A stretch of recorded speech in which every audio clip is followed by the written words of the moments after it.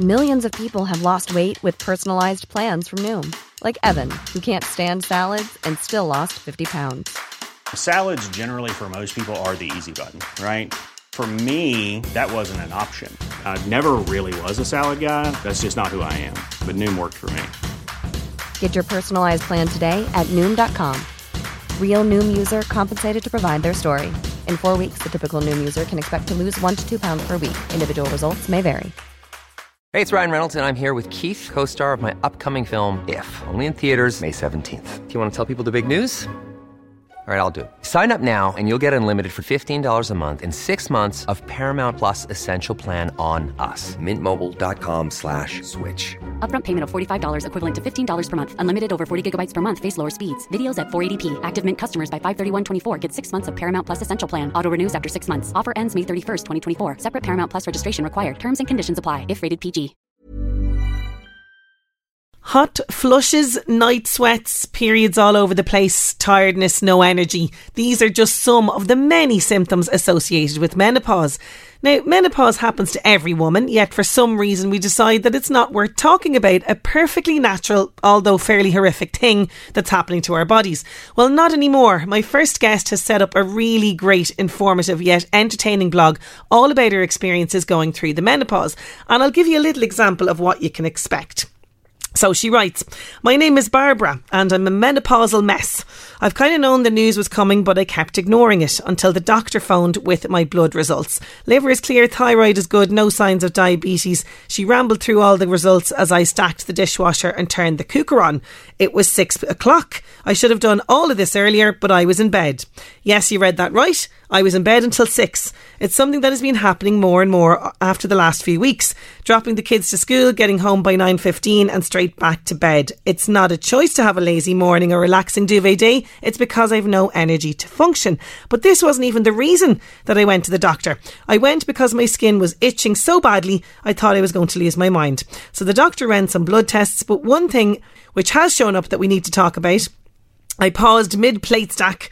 Your ovaries are sluggish, which coupled with your exhaustion, skin issues, would suggest you're starting menopause. So this is just one of the blog posts. Barbara Kelly, psychotherapist, counsellor and author of the Menopausal Mammy blog, is on the line with me now. How are you doing, Barbara? Hi, Sinead. How are you? Listen, this is a fantastic blog that you've been writing. I have been really informed the last few days reading up on these posts, but also entertained as well. But take me back to the start. When did you start to notice that you weren't feeling great? God, it's mad listening to you read that one. That was probably one of the very first posts I put on the page, and it feels like a million years ago now, and it's only probably about 6 or 7 weeks ago. And oh gosh, if you ask me when did I start to notice changes in myself, probably, if I'm really honest, years ago. I'm about to turn 45, and I'd say probably 3 or 4 years, I've just noticed small changes, things like, tiredness levels. And now it's funny, now when you try to think of it, it's just like, what were they? And they were little things that I'd end up going to the doctor and say, I'm absolutely exhausted, and they'd run blood and everything would come back fine, and I'd usually be put down to maybe it was a viral infection, maybe whatever. And then I'd kind of just ease off and be like, oh, I'm okay now, and get back to it. And then things would just come in waves, and like that feeling very down and very anxious and not really understanding why. And another thing I started to notice over the last probably 3, 4, maybe 5 years was that I was carrying weight very differently. And as a woman, I think we all notice these things. God. Kind of like, what the hell is that about? Yeah.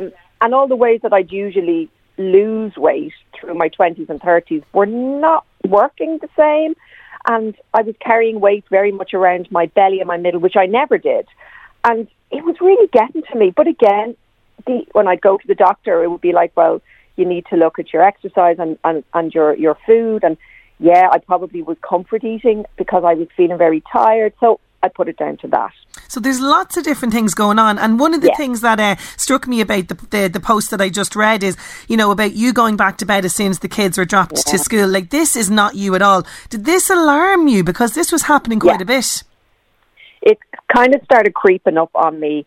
And I'd be honest, like, I was starting to get really worried because I was thinking, is there something very serious going on that I have zero energy And it wasn't just like I'm tired. It was I cannot even have a shower. There were days when the thoughts of having to have a shower just scared me, that I just go, you know what? In some ways it was like, well, COVID kind of came at a good time, because I was thinking, well, I don't need to have a shower today because nobody needs to smell me. Nobody needs to see me, you know. And so it kind of was like I could get away with not pushing myself. But the tiredness was very scary, because it was a different level of tiredness than I'd ever felt before. Yeah, and absolutely. And, you know, when you're going through, you know, you're there, I can even picture you stacking the dishwasher and the doctor's rambling through the results and all of that. Yeah. And then she says, listen, you could be starting the menopause. How did that, in that moment, how did you feel? It's funny, because always in the back of my head was a question since I turned kind of 40 was, there's a hit, and this is something I've learned. I've learned so much since, you know, I've started to research this area. There's a history on my mother's side of early menopause, and that's actually a very important factor for women to know, that if there is a history there on your mother's side, that you may then actually have early menopause if that's part of your DNA or whatever. Yeah. So always in the back of my head over the years was, when I'd go to the doctor and I'd ask, you know, questions about the tiredness or the low mood or whatever was going on, I would often have said, could it be in any way related to menopause? And always when I'd ask that question, the GP would say, well, what age are you? And I would answer 40 or whatever. And immediately it would be dismissed because, well, no, you're not old enough, if you like, or you're, you know. So the fact that then when I went, and the reason I actually went to the doctor there about 2 months ago was because I had this incredible itch in my skin, and it had been going on over the summer, and I had put it down to hay fever or some kind of just an allergy. And it got to the point where I was taking maximum doses of antihistamine.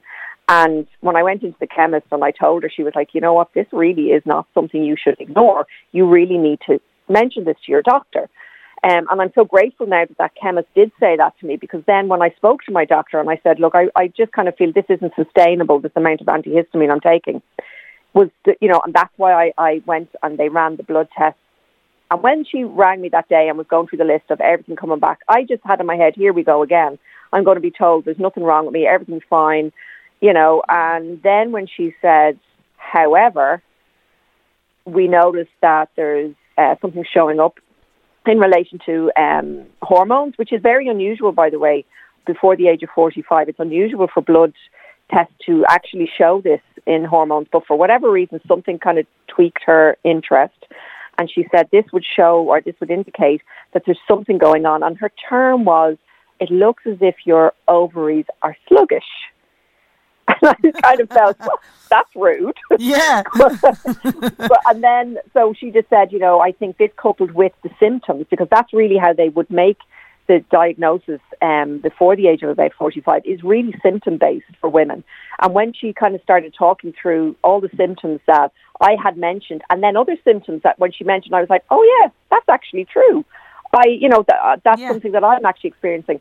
When she spoke to me, I was like, oh my God, this does make sense. So when I put the phone down, I actually burst out crying, because I just thought, that's it now.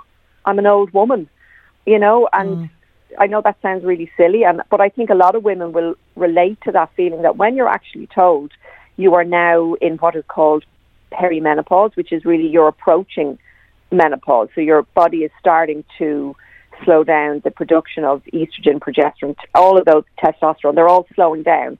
And your body is, as a result, now struggling. There's something, I think, kind of sad about it. Like it is almost like a little bit of a grief as a woman to kind of go, I'm saying goodbye and I'm closing that chapter of my life, the kind of, you know, if you like, childbearing years. Now, don't get me wrong, I have 2 teenage sons. There ain't ever going to be more children in this family. Yeah. But it's like, but don't tell me I can't ever make that choice. And that was the thing that I really struggled with initially. But then I kind of picked myself back up the next day and said, right, this is what it is. Everything now makes sense of how I'm feeling. Thankfully, it isn't anything more sinister. So now I'm going to really try and focus on educating myself and, you know, focusing on the symptoms that I really don't like and how can I start to rectify them. Yeah, and this is what's led you to all this research and everything else that you detail in the blog, which is absolutely fantastic for people. And I think as well that point that you've made as well there about women, you know, researching their own family history, asking their mums, you know, did you go through this at an earlier age? All of that is so vital as well. Did you find though that, you know, when you did approach women in your life, older women in your life like your mum, was there that resistance to talk, or, you know, because menopause is a taboo subject, or how did that get brought up and how did she react? Yeah, well, I suppose I'm lucky that my mum would be very open about things like that, and I know she always would have. I remember, you know, years and years ago, her talking about the fact that she had gone through menopause early, that it was something that had happened to her mother and her, you know, it was in her family, it was a known kind of, just part of life for them. So I was very lucky that that was already part of the narrative going on. And then when I actually got that phone call, I rang my mum and I said, this is, you know, and she wasn't at all surprised. But it's funny because then when I started talking to her about her experience of menopause, HRT, because she would have actually experienced it in her late 30s. You know, it's funny because she can remember, obviously, she's in her 70s now, she can remember certain aspects of it, but definitely, you know, it wasn't something that was spoken about back then. It wasn't something that she would have, you know, been able really to talk to friends or to just be a discussion. And it made me realise, kind of go, we haven't really moved on and evolved that much.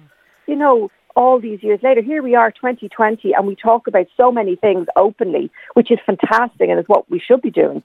But why do we not talk about menopause? It is a part of life. It is something that every woman, you know, if when she reaches her 30, 40, 50, whatever it is for her, will experience. We talk about periods, we talk about pregnancy, we talk about lots of things that are, you know, would have at one point, I suppose, been more taboo or wouldn't have been spoken about openly. We don't talk about this. And as a result, women are then finding that they're thrown into it and not knowing what's going on in their life, what's going on in their body, or they're witnessing family members, such as, you know, a son or a daughter witnessing their mom maybe struggling with, you know, their mental health, or struggling with this exhaustion, or just, you know, noticing that their mom isn't their mom and not knowing why. And I feel any sort of talk or narrative around menopause is still quite derogatory.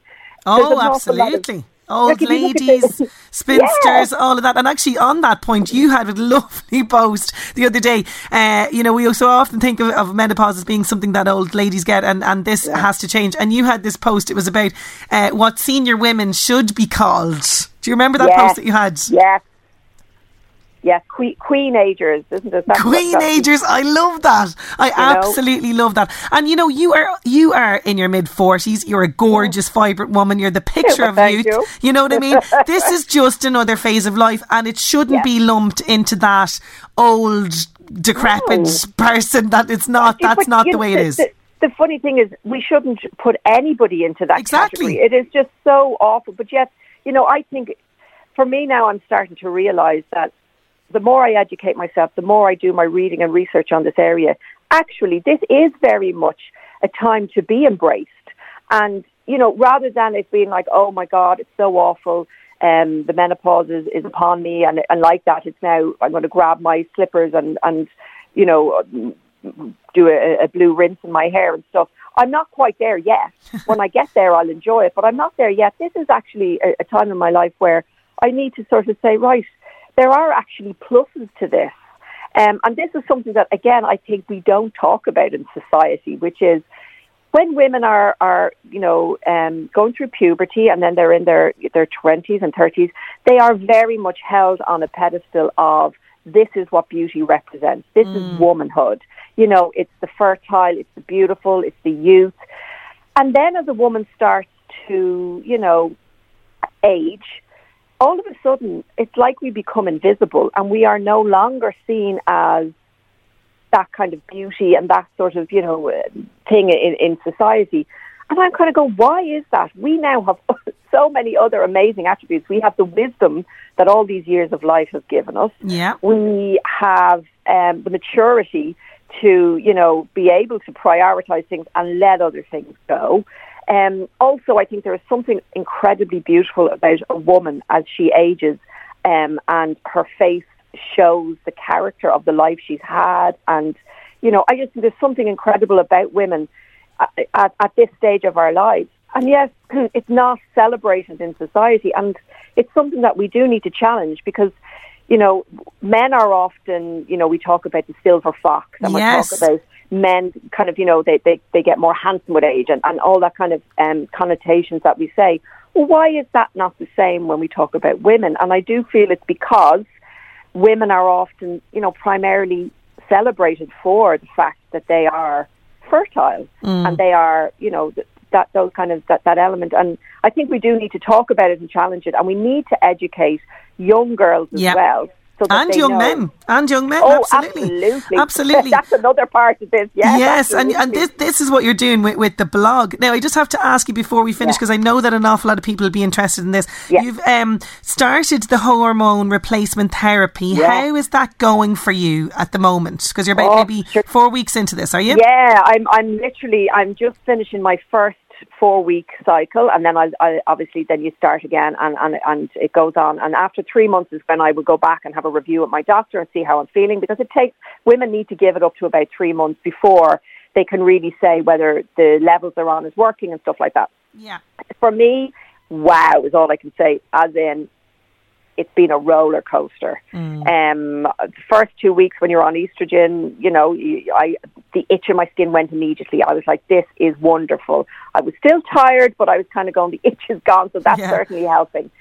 Then you introduce, for women that are on the HRT like me, you introduce the progesterone. Then for the next 2 weeks, oh my God, all of a sudden I got hit with this wave of low mood, irritability, a very kind of emptiness feeling. And it was just, I wasn't expecting it. And then when I went and did my research, because I thought, oh my God, what's going wrong with me? It's actually very similar to quite an intense PMT. Okay. Because of what the HRT is doing. So it makes sense now. So now I know what's going on. I can kind of just say, right, I need to just sort of persevere here, let my husband and my sons know that, you know, Mum is actually struggling at the moment, and they're being so kind and considerate. And that's important, is that we let our families know that this is part of life, but it's also tough, and we need understanding and support so that we can get through this. Oh, and I love that. And then, you're, as you say, you're surrounded by men in your house. And it's absolutely fantastic that they're with you every step of the way. I thank you so much for joining me and speaking so openly about your own experiences. Keep going with the blog. It's absolutely brilliant. It really is. Menopausal Mammy. You can find it on Facebook. And I wish you the very, very best of luck on this journey and on this new phase of life that you're going through. But for now, thank you so much, Barbara, for joining me on the show today. Thank you, Sinead. Thank you.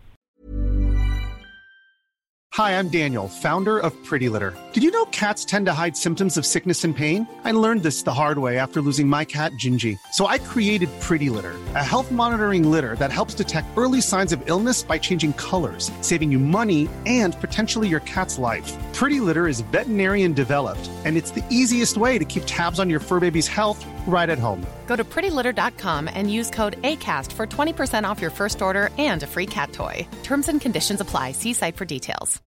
When you need mealtime inspiration, it's worth shopping Kroger, where you'll find over 30,000 mouth-watering choices that excite your inner foodie. And no matter what tasty choice you make, you'll enjoy our everyday low prices, plus extra ways to save, like digital coupons worth over $600 each week. You can also save up to $1 off per gallon at the pump with fuel points. More savings and more inspiring flavors make shopping Kroger worth it every time. Kroger, fresh for everyone. Fuel restrictions apply.